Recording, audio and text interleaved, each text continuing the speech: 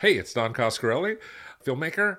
I just wrote a book. Check it out. It's called Fiction, Tales from the World of Phantasm. And it can teach you all the things that you never knew about the Phantasm film series. A lot of interesting stuff. Horror, violence, not much sex. Check it out. Now available on Amazon, paperback, and Kindle.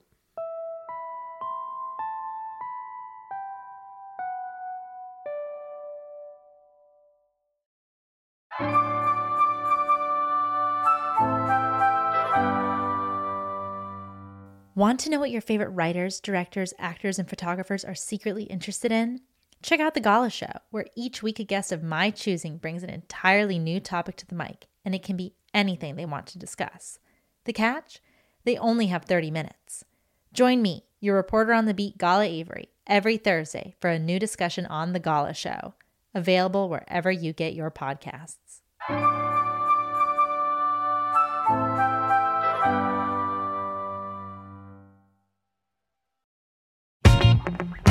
On the last episode of the Video Archives podcast, Quentin and Roger were called in to orate about Arthur Hiller's The Hospital.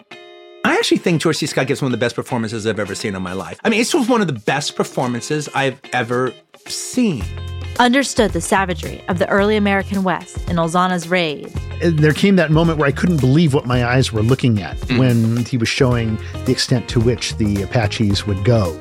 And made me really happy by covering Steel.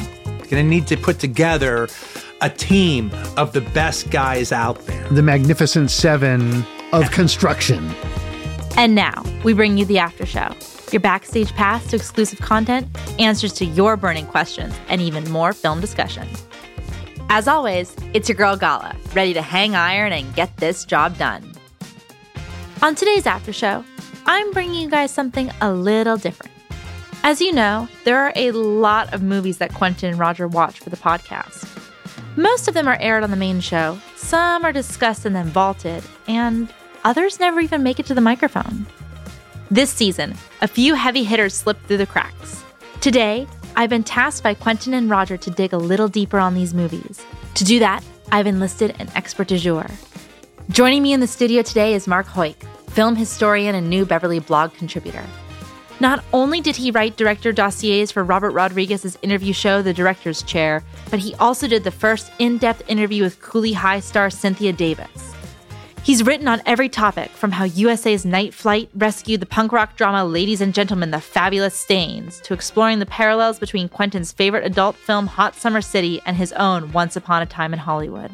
And you best believe that when an episode of our podcast comes out, my inbox is full from him with even more information and facts about actors, locations, VHS trivia, and little-known knowledge that is just too good to pass up. Not only that, but Marc has had his fingers in a few apple pies when it comes to this movie, and I can't wait to cut us all a big slice with a side of cheddar cheese and dig on in. So, what are we going to be discussing? The oddity that is 1980's The Apple, directed by Menachem Golan.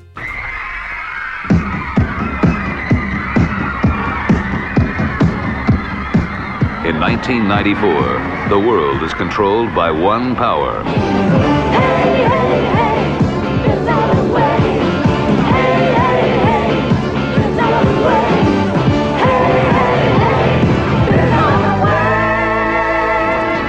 The Apple.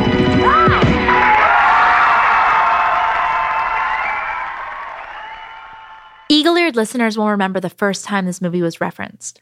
Roger and Quentin rocked out to the theme song in the teaser trailer for our show, and I think some listeners have been waiting for The Apple to make its appearance as it has a huge cult following.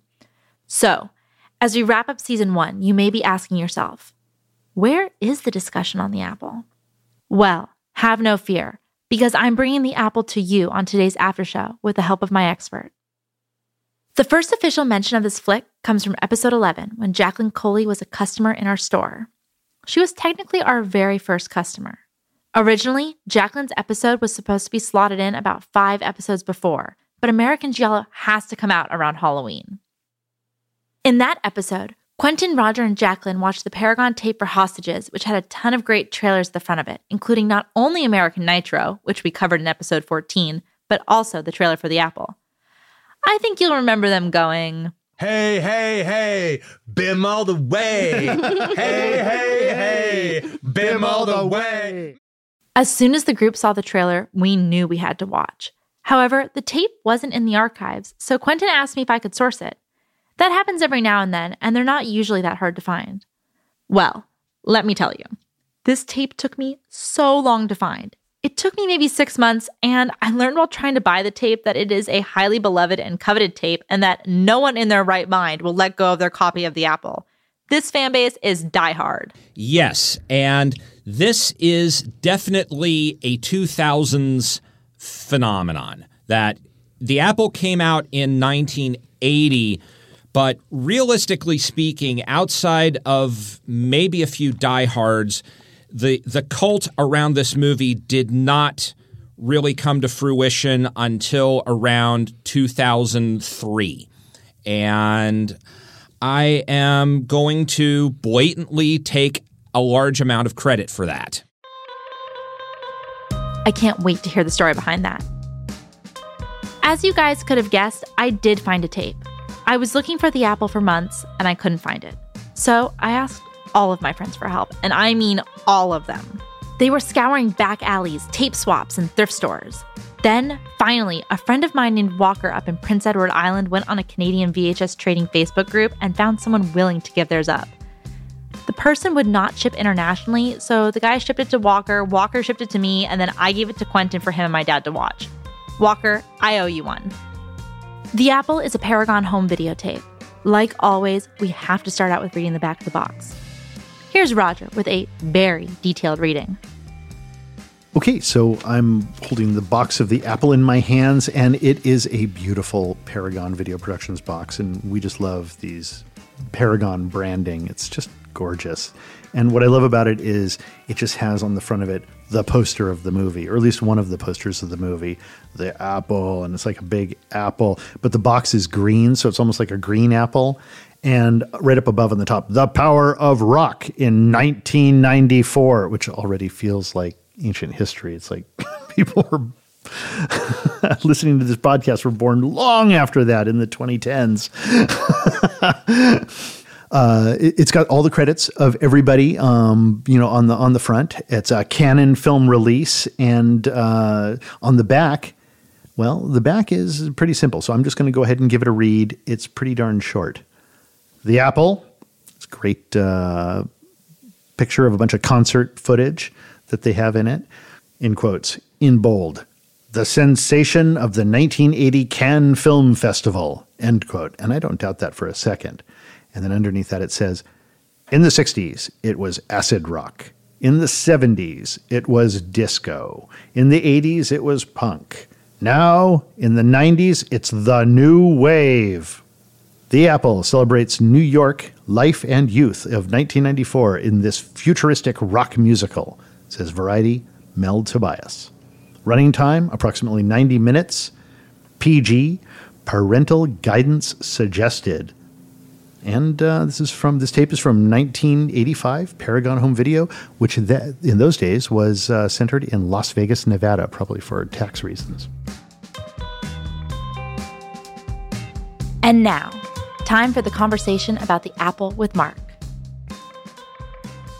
What happened was I was assistant manager at the New Art Theater. I started there in May of 99. And around 2002, they started doing Friday midnights. Saturday midnights were for the Rocky Horror Picture Show, and they had experimented off and on. And then the booker, Marc Vallon, I think he's still at Landmark Theaters today. Very great curatorial tastes. He had previously worked at the Scala in England, which was a legendary rep theater that did a lot of great horror and exploitation shows. And Marc and I would, talk about movies to play. So we had a whole year of 2002 doing decent business on midnights. And during that time, I was able to buy a 35 trailer of The Apple on eBay. And I was running it just for shits and giggles. Just because you wanted to. Yes, running it on the trailer reel for the midnights, running it in front of Rocky periodically. And it was when people were like, when are we going to see this? So Mark Vallon looked in and found out that MGM had inherited the rights, and they had a recently made print, because MGM inherited like over 1,000 titles from all these other companies that had gone bankrupt. Like, they had gotten the Canon library because of Giancarlo Peretti trying to take over the studio in the 90s, and they got like all these other defunct studios of the 80s, like Atlantic Releasing, Island, Alive, Nelson Entertainment. And consequently, when they got those libraries, they started striking new prints of those films because they'd been out of circulation, and they were also making new masters for home video. So they had a print, and no one had played the Apple since it had first opened because it had a legendarily terrible opening. It opened at the Egyptian Theater in Hollywood in November of 1980, back when it was still called the Paramount. On the opening day, they were giving away copies of the soundtrack album. After the first show was over, people were flinging the albums at the screen. They were so unhappy with the film. So the theater staff tried a different tack and gave the albums out after the movie was over at the next show. Nobody would take them. Wow. So there were boxes of the soundtrack that had sat at the Egyptian for months until the Canon people finally hauled them away. So based off of the play of the trailer, I convinced Mark to book it, and we played it in February of 2003. And at a midnight show, right? At a Friday midnight show. And we had, we did not know what was going to happen. We just knew we were able to say, first screening in, however many decades. And there had been a smattering of cable play for it also, because as far as I know, the Apple never went into syndication. So after that CBS late movie broadcast, that was pretty much it. But around 2002, 2003, it was beginning to get shown on cable again. And this was the Live Journal era. So I had a Live Journal, and I periodically looked around to see if there were other Apple fans and found a few and added them to my friends list.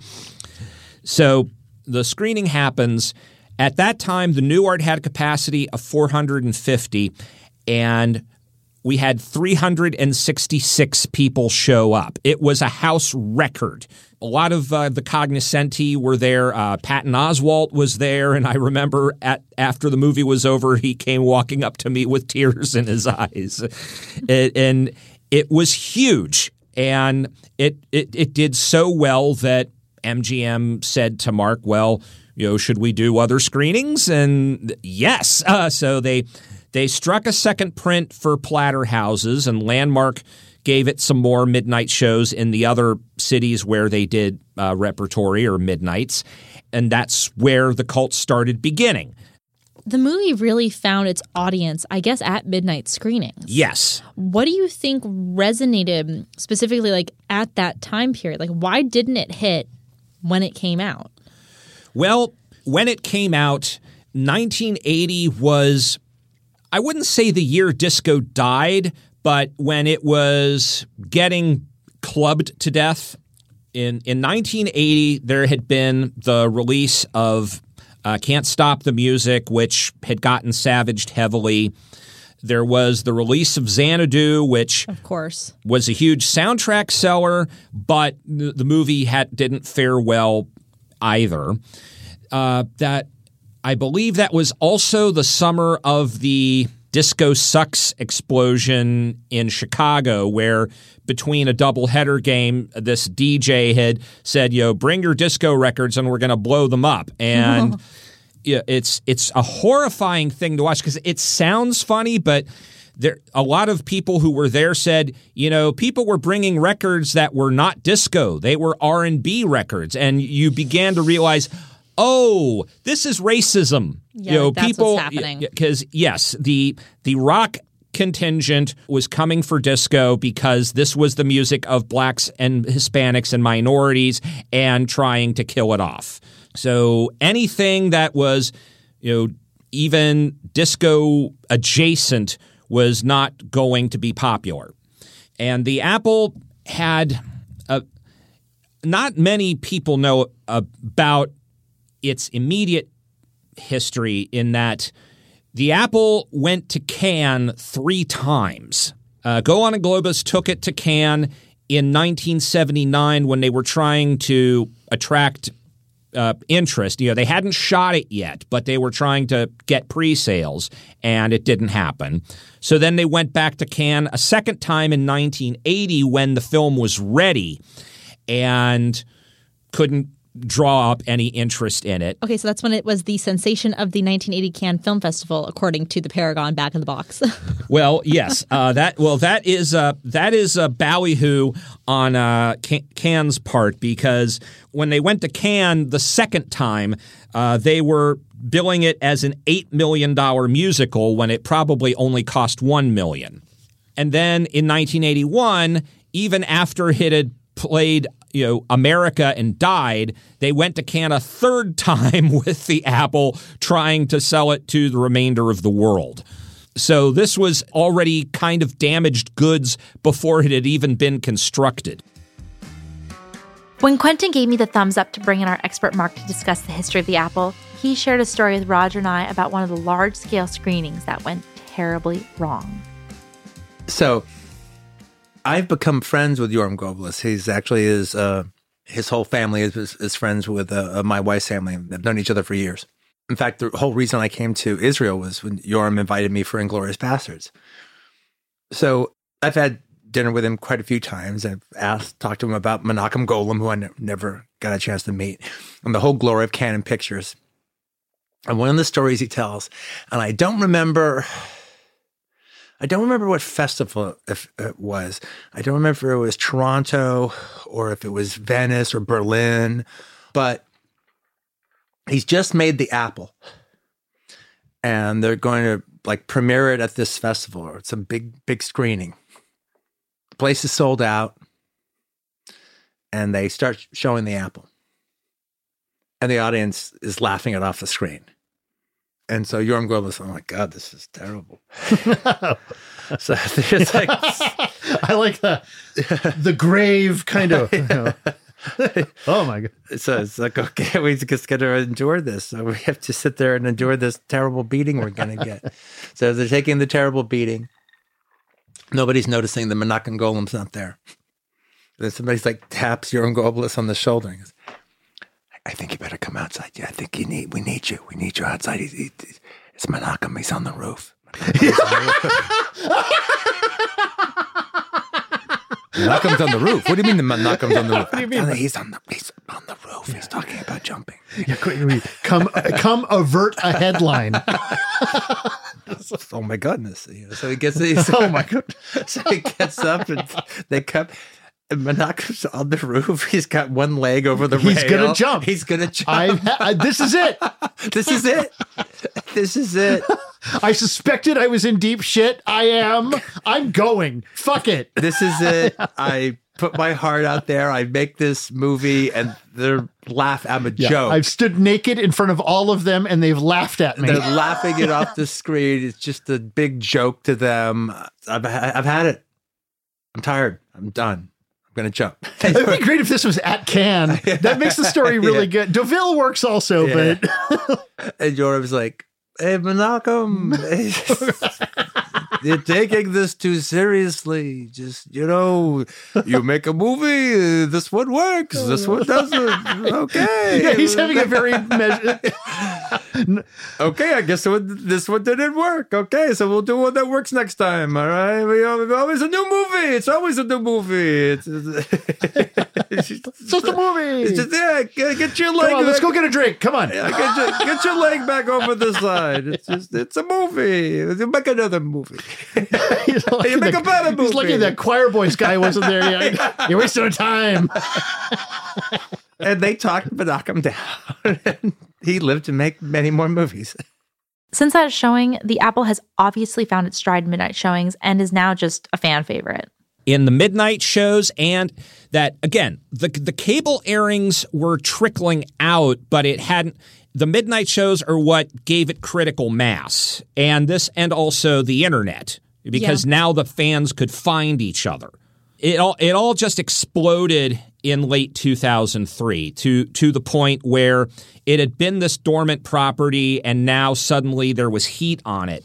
And I got to have some talks with MGM because they were contemplating doing a DVD of it, because MGM was doing really well with physical media. They were one of the best labels out there. There was a fellow in charge of special features named Greg Carson.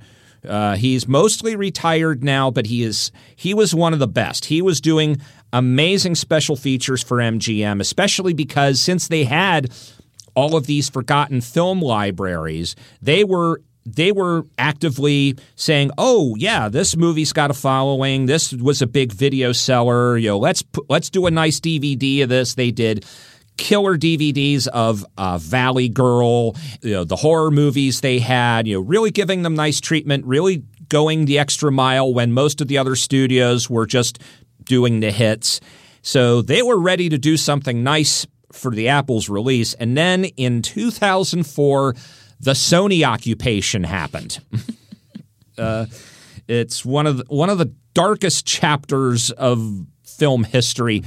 And without going into too large of a digression, basically, Sony had been chasing MGM since the late 80s. And because basically they wanted James Bond. Mm-hmm. I mean, who doesn't? They missed multiple opportunities to get MGM. They got outbid, or one of my friends who used to work at Sony always liked to say, Kurt Kerkorian has two press releases in his desk at all times. One that he's selling MGM, the other he's buying it back. So 2004 was when the Blu-ray versus HD DVD format war began. And Sony figured, if we get James Bond, we're going to win the format war. So MGM was in trouble, and it got bought by this consortium of investors.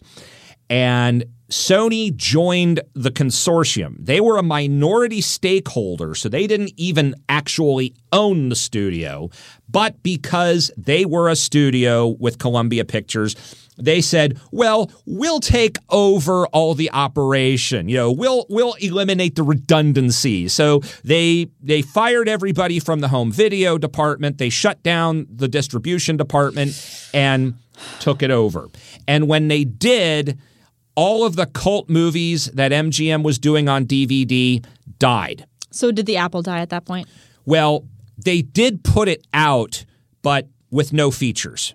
There was, there had been talk of trying to, do some fun stuff, and then it just came out, bare bones as it was. So it was a no fun time there until finally Sony got kicked out of the consortium. I'm going to be honest, guys. I think I'm going to have some Apple fans. Mark might jump across the table at me. I don't really like the Apple. Okay. I'm going to be honest. Okay. I don't really like it. Mark's fine with it. He's like saying he's fine with it, but I see the daggers in his eyes right now. Mark and I are going to go out to the parking lot and fight over it. We're going to get in a fist fight or something. I wouldn't have been throwing the soundtrack at the screen, but the music doesn't resonate with me so much. I really do like new wave musicals. So I was really excited to watch The Apple. And then it's just I was watching, I was like, I don't like this music. But what I do, the music I actually do like are the slow songs that the boyfriend and girlfriend sing at the beginning. And then the song that he's singing when they break up. So I feel like I'm totally. I highly recommend going to YouTube. There is a YouTube series there called Suddenly Soundtracks, hosted by Chris Clark. And I did an episode of Suddenly Soundtracks with the great Whitney Seibold, who is a former projectionist at the New Beverly Cinema and is a terrific film critic who does the critically acclaimed podcast with William Bibbiani, and Alonso Duralde, who is the should be the most beloved critic in America now that Roger Ebert is gone. He is known as El Mero Mero de Navidad, the expert on Christmas movies. He's written Have Yourself a Movie, Little Christmas, and also 101 must-see movies for gay men. He's got another book coming out at the end of this year. So the four of us went through the entire Apple soundtrack and rated which songs were our favorites. Okay, so which one's your favorite? My favorite is Speed. Yeah, Mark, you're not alone. Quentin also loves that song. That is the song that could exist outside of this movie. You could easily see somebody using it to underscore a mashup of their favorite scenes from the Fast and Furious saga. They're like a League of Legends compilation. They're Overwatch play of the games. Exactly. And consequently, the ballads between Alfie and Bibi did not score very well. See, that's what I like. That's actually what I like about the music. Love the Universal Melody, which is the song that they perform at what is basically the Eurovision contest. I remarked on the podcast that every time I hear the opening strains of it, for a moment, I feel like it's going to go into Chevy Van by Sammy Johns. For me, though, the other thing that I really like about this movie is Vladek Sheybal. Oh. Okay, so I love him. I think he's a great actor. He's in a lot of the Ken Russell films, which is probably why I like him so much. But seeing him in this movie, I'm going to be honest, it started making me think, oh, Ken Russell could have done it better.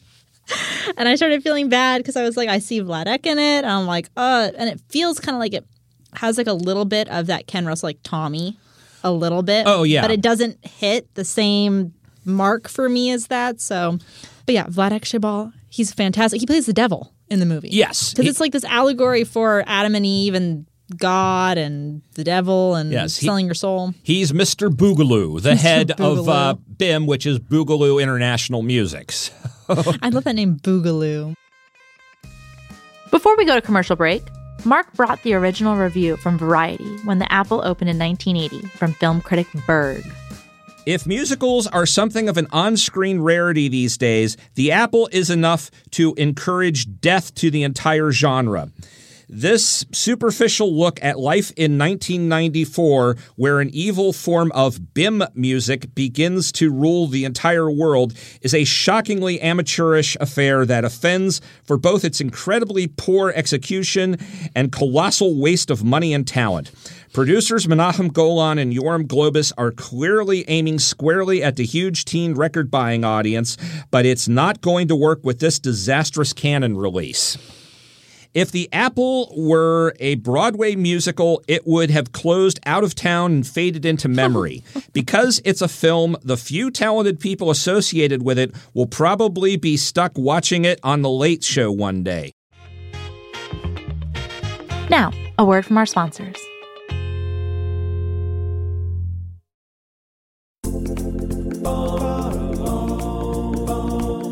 I might be vegetarian, but that doesn't mean I can't enjoy a good spice rub. My favorite place to get them is Smoked Bros, a veteran-owned and operated business that sells premium handcrafted dry rubs, spice blends, and seasonings. Psst, guys, you can even put it on your popcorn. My favorites are Honey Badger, because he doesn't give a bleep, and jelly and peanut flavor topping, because some things just taste better together.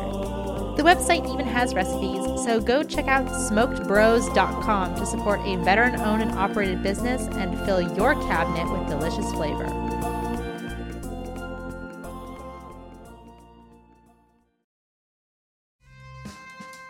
And we're back. Before we get back to the discussion with Mark, I found a review of The Apple by film critic Franklin Browner on the Internet Archive. This review was originally aired on local Manitoba radio as a part of Franklin's Alone in the Cinema radio show. Listen now as Franklin speaks. Hello, fellow cineasts and moviegoers. This is Franklin Brunner, head critic of the Winnipeg City Press, and this week we have a real treat coming to our fair city. Opening at the new Town 8 multiplex, in an auditorium as large as the living room of my North End apartment, is a film which I am ethically unable to review. Why? Because, in full disclosure, I cannot be impartial, for I was in the film. Not only was I in the film, but the director, Madman Menachem Golan, became a close and personal friend over the course of the production. I owe the man my life, and that is another story for a book to be published after my death. Suffice it to say that the man's integrity and compassion is only exceeded by his ambition as a filmmaker. The World of the Apple is a visual nod to another close pal, cartoon artist Stefano Tamburini, who, after the Berlinade, thought it would be a fun gas to slip me 3 hits of lysergic acid and take me to an orgy.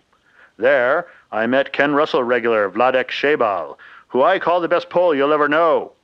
We hit it off, and the next thing I knew, I was in Menachem Golan's pad. He was a fan of mine since my glowing review of another musical of his, Casablanca. Tamburini's LSD was some kind of Italian government batch, and I spent the rest of my 4 days on the production frying my eyes out. The only thing I remember of the entire experience was the color and music and general cacophony of textures. The movie is garish and embodies this decadent age we find ourselves in. Design has become inbred, plastic, and flamboyant. It's Byzantium of the future. It's sin on a billboard. It's paradise lost. It's expulsion from the Garden of Eden. And the experience of being inside and a part of the film was life-changing and life-affirming, I might add. So much so that I was unable to bring myself to watch the movie during the Toronto press screening last Tuesday. Who knows what the movie is? But this reviewer can tell you that the experience of making it was sublime. The Apple opens this Friday at the new Town 8 Multiplex. The auditorium may be small, but the movie sure is big.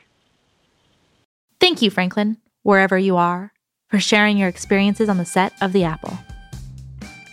Mark, will you give me just a little bit of background on Paragon?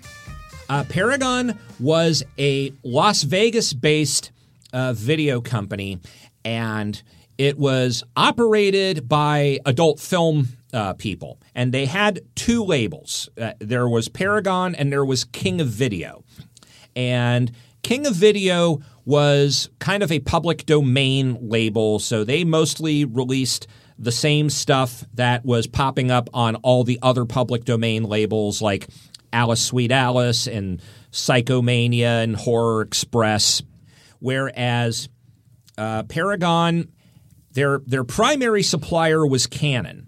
You know that, and Paragon came at kind of the dawn of home video. They weren't the first label. Arguably, the first label was Magnetic Video, which was an offshoot of 20th, and then after that there was VCI, which was out of Oklahoma and run by the Blair family. So Paragon was one of the first, upstart independent labels to come out. They had a deal with Canon. They also had deals with a couple other small distributors, and so a lot of their early releases are pretty interesting because besides some choice Canon stuff like The Apple and Silent Night, Bloody Night, and New Year's Evil came out initially through them, and Schizoid, they also had stuff like Ruckus in Maddox County with Dirk Benedict and Pigs by Mark Lawrence under its alternate title Daddy's Deadly Darling with some newly shot prologue footage in front of it. It had some interesting Australian films, other independents, stuff like the Navy versus the Night Monsters with Mamie Van Doren. Oh, Boarding House, the early shot on video horror film that somehow got blown up to 35 and released in theaters. That was another one of theirs. So they made it into about the mid 80s and then closed up shop. And by that time, Canon was in bed heavily with both MGM and Warner Brothers and was kind of reparceling out some of those early Paragon titles to them. And what about the relationship between Golan Globus and Canon? Golan and Globus are so closely associated with Canon, many people don't realize they didn't start the company. That Canon was initially created in 1967 on the East Coast by a couple of guys named Dennis Friedland and Christopher Dewey.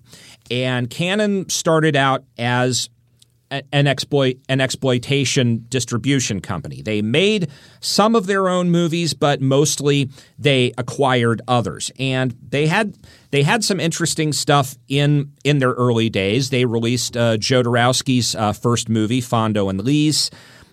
They released some great British horror films like Beast in the Cellar and The Blood on Satan's Claw and The Crucible of Horror. But the biggest hit they had was Joe. And this was pure dumb luck for them because they had already made one movie with John G. Avildsen called Guess What We Learned in School Today, and it had been a flop. And Joe was initially called The Gap, and it was this big kind of epic about, a disintegrating upper middle class family, and they had brought in an editor named William Sachs to cut down the film, and he zeroed in on the fact that the most interesting character was Joe, played by Peter Boyle. So he cut nearly an hour out of the movie in order to get to Joe quicker and make him the main character. Wow. And that was Cannon's biggest hit. But they were just kind of limping along in the 70s, releasing sex movies and martial arts movies and, just anything they could get their hands on. Now, meanwhile, Menahem Golan, his real name is actually Globus. Oh, okay. Menahem Globus and Yoram Globus were cousins, and he gave himself the name Golan because of the Golan Heights. He figured it sounded mightier that way. It kind of does sound mighty. And he was already making films in Israel, and some of them were trickling out to the United States. And he and Globus were actively trying to break into America. So what they were doing were making films and trying to sell them to other companies at the time. They did a movie called Diamonds with Robert Shaw that Avco Embassy put out.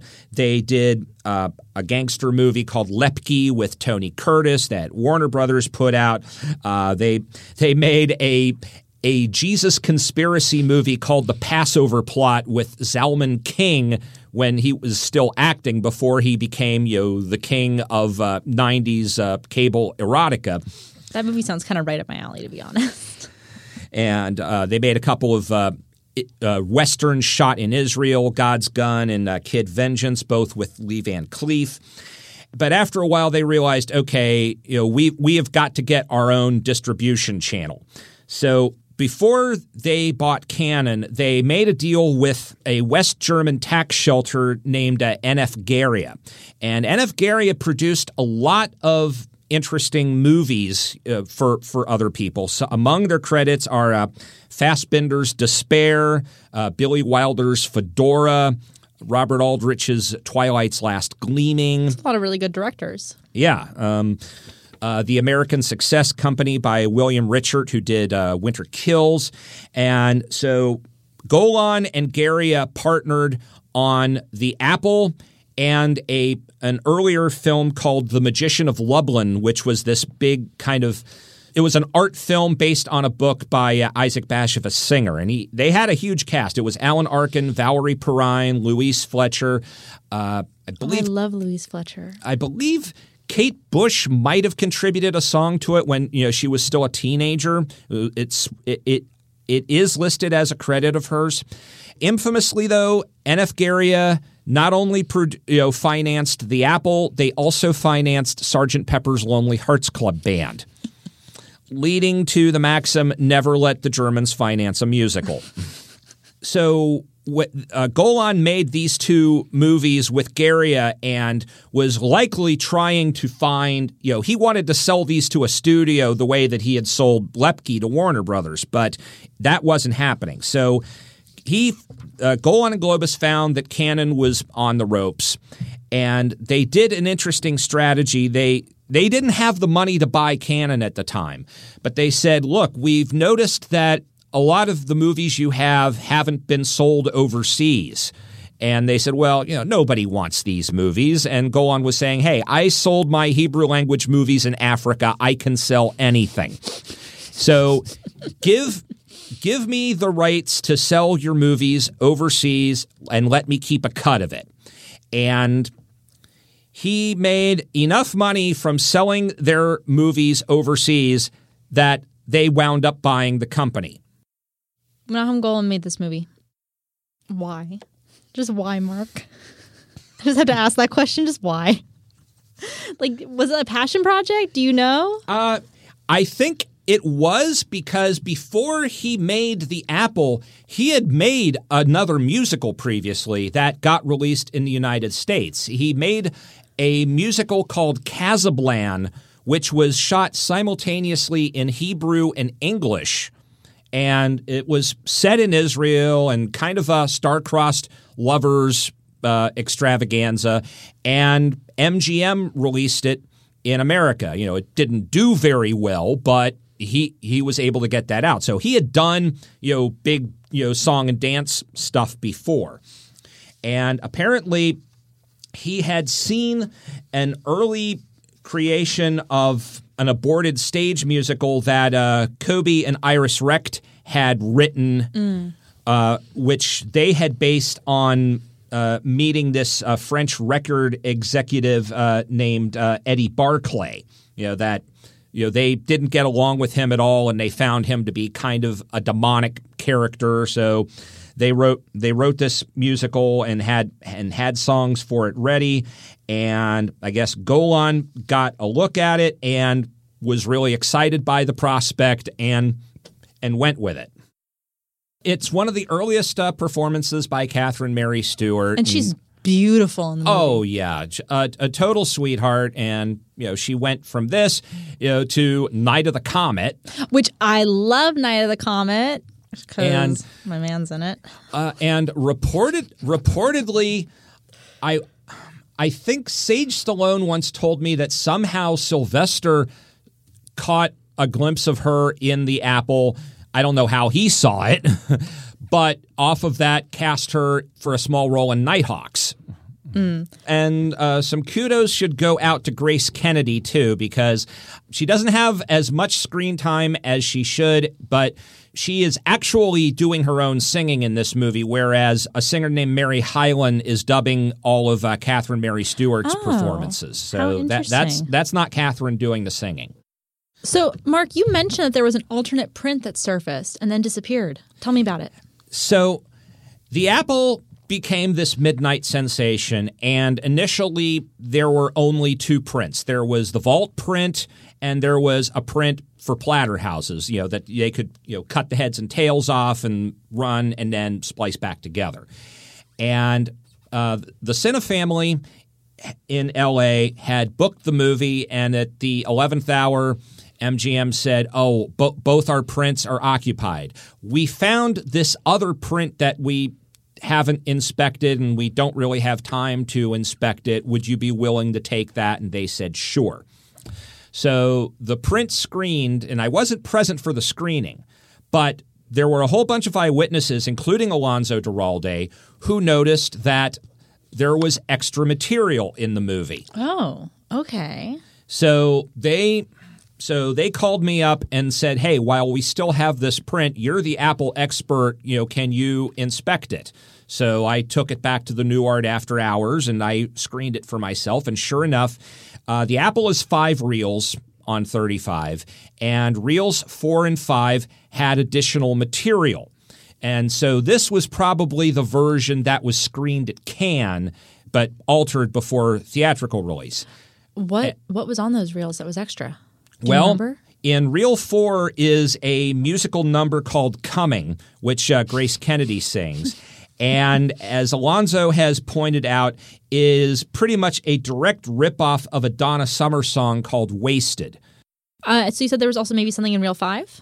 Well, so in Reel 4, Coming For You plays, and there's that moment where the song is interrupted with Alfie breaking in on BB, and she's, drugged and in bed with somebody. Yes. And in the alternate print, this happens 2 more times with different people. Like, it's almost like it's a hallucination sequence. So it's like he busts in on her a second time, and now she's in bed with, someone else. Yeah. And a third time, and it's like, a group outing. And she's just with everyone. Yes, and the sequence might, the apple is rated PG, but the coming sequence, I don't know how they managed to get it. I think whoever was on the board at the time was not looking at some of the choreography. Maybe they fell in asleep that number. In that number. So there may be more of that. And then in Reel 5, there is a number called Child of Love, which was severely truncated in the final release version. That there's just like a couple of verses, and then the chorus keeps looping. And this takes place after Alfie and Bibi have temporarily escaped the clutches of Mr. Boogaloo and have taken up in a hippie commune that is run by Joss Ackland. And so it's showing them reuniting, and in the alternate cut, it's showing them marrying, having a child, and the child reaching, growing. And in the final movie, it's just like they reunite and bam! Oh, now we have an 8-year-old. Yeah, there's a time cut, and the time cut is actually really jarring. So I feel like if that extra footage had been in there in that Reel 5, I might have enjoyed it a little bit more. The concept was invented by Kobe and Iris Recht, and Menahem Golan optioned it from them. He brought in the composer George S. Clinton, not the godfather of funk George Clinton, but George S. Clinton has done some great film scores since, like the Mortal Kombat movies. But this is one of his earliest credits. To revise the music into English and add some more material. It was shot in West Germany with a lot of students from an English language school there. It was briefly released in a few cities and then pretty much just went straight to VHS, the brief CBS airing, and then kind of just sat around gathering dust on video shelves until the midnight shows. Until the midnight shows. There is a scene that is still never been used, because if you get the soundtrack album, there is a song on the album that is not in the film, or at least not completely. There is a number called Creation that is sung by Joss Ackland. And it's basically supposed to be a literal Adam and Eve style prologue where he is playing God and Alfie and Bibi are Adam and Eve, and the first temptation of Mr. Boogaloo as the devil and his assistant as the snake. Does that come early in the... The shooting of the sequence is documented in Wikipedia. Apparently, it didn't go well. So there are publicity photos that were released of that sequence. I've seen them on eBay. I didn't buy them. I was a fool. So this scene was shot. It might have been a prologue at the beginning of the movie, or it may have been a prologue to the Apple number in the middle of the film, because Alfie has his hallucination about hell, and so it very easily could have been him remembering a previous life.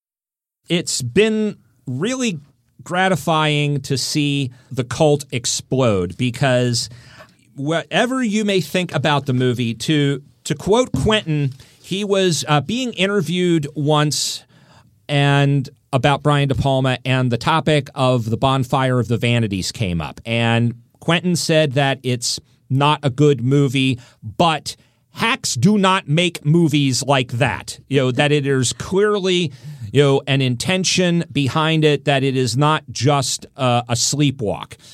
Menahem Golan had an idea. Whether it was the right idea is up for debate, but damn it, he committed to that idea to the bitter end. There is a vision behind the Apple. So you have to respect its commitment. And I think a lot of the cult that has come to embrace it, certainly there's a lot of ironic enjoyment of the film. In fact, I think it might have been one of the films that inspired the Razzies invention.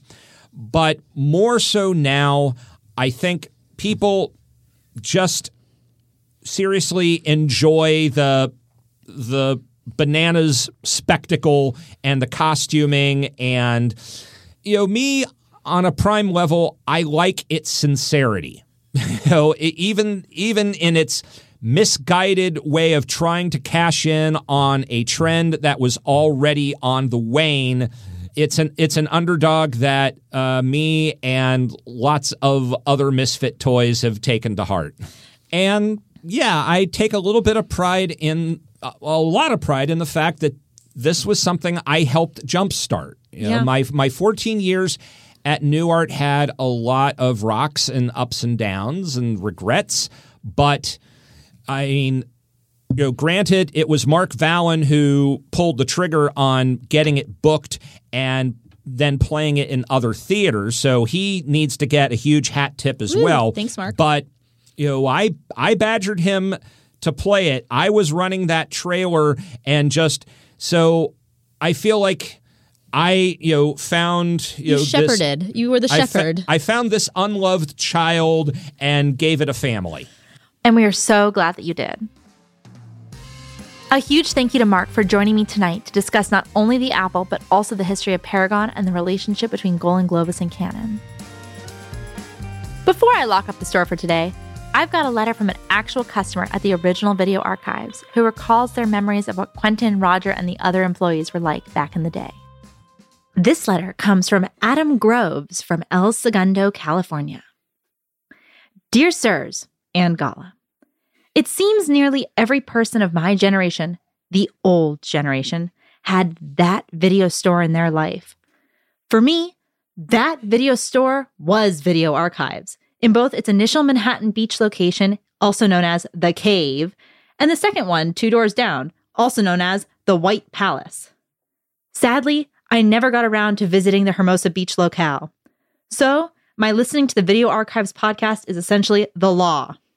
Thank you, then, for putting on such a passionate and engaging show. Hearing Quentin Tarantino's spirited talk about all things film brings back memories of the man enumerating the glories of Diamonds Are Forever to my 12-year-old self, while Roger Avery was, and remains, Roger Avery. What the fuck does that mean? You were never so right, Adam, as in your last statement. Sorry, Dad. Beyond that, I know I'll always remember Q&R's fellow employee Steve-O, who I quite liked despite a manner that might be tempted abrupt, especially on the phone. Sample telephone exchange. Me. Hi. Do you have the Werner Herzog Nosferatu? Steve-O. No. Click. Yeah, Steve-O used to, people would come in and say, hey, do you have the Barbara Streisand movie Nuts? No, but we've got Spaceballs. He did say that. That was Steve-O's big video joke. No, we don't have Barbara Streisand's Nuts. We have Mel Brooks' Spaceballs. I forgot how funny that joke was. There was also the much nicer Roland, who once turned my little sister away when she tried to rent Henry, Portrait of a Serial Killer. And who can forget the handwritten notes affixed to many of the archive's videos in which employees offered their thoughts? Example, performance, : this movie makes no sense. Or the, quote, no dancing sign in the adults only section, for which seemingly every guy I knew claimed to be directly responsible. Finally... He's talking about the Donald Cammell film Performance, right? Yeah. Finally, and a modest proposal. Is there any chance of a reunion show with the surviving Video Archives employees? I know such a reunion would be appreciated by many listeners, this one in particular. Sincerely, Adam. That might happen. There might be some different members of the Video Archives employee family that may be coming by, not as guests, as we have had before, but as genuine employees for the day. I wouldn't be surprised if that were to happen maybe by next season. And Adam, you're right. Video Archives is the law, and Quentin is the lawgiver. Ape shall not kill ape. And Roger is still Roger. And Roger is, as always, Roger. Roger. Oh, cut that out. Roger. Oh, Roger. I can't believe it's taken me 30 years to figure out that joke. Now, Quentin, this name, did you know this customer? I don't remember the customer per se, but I actually know who Adam Groves is out of El Segundo. He writes for one of my favorite movie review magazines is Shock Cinema. Oh. And he's one of the correspondents for Shock Cinema, Adam Groves out of El Segundo. He writes really good reviews for like odd video cassettes that he's found along the way. And he just reviews 4 or 5 movies every issue. Well, it sounds like as a boy, he went to Video Archives University and then has graduated to Shock Cinema. Knowing that a 12-year-old boy used to come and listen to us and knows all of our names and appreciated our tutelage, and then went on to review obscure movies, obscure B movies for Shock Cinema magazine. That's I feel very proud of our part in his lineage. We've done our part. Well, Adam, you're in luck because in the next episode, we actually have an employee coming to the store. Unruly Julie herself will be returning to Video Archives to shuffle tapes and discuss cinema behind the counter like the good old days. Stay tuned for a triple feature that is employee approved. Want to know ahead of time what we'll be watching? Here's a riddle for all of you loyal fans out there. I know you can figure this one out. The first movie was the first kaiju film to be shot in color. The second film is a British spy thriller written by a Nobel Prize winner. And the third movie is the third entry in a film series about a world of super intelligent apes. But it's not Escape from the Planet of the Apes. I'm Mr. Boogaloo himself, Gala Avery, signing out for today. See you next time on the Video Archives After Show.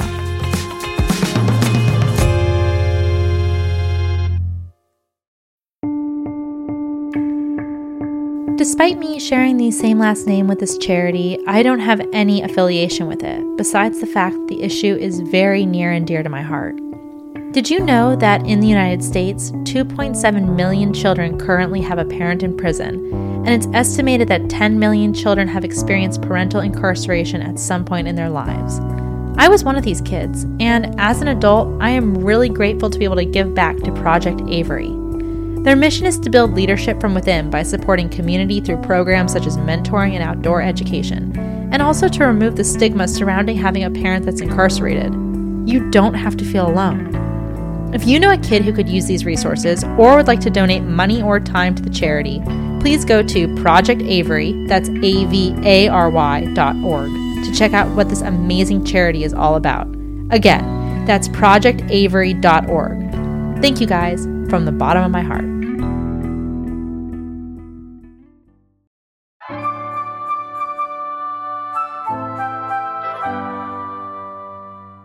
Want to know what your favorite writers, directors, actors, and photographers are secretly interested in?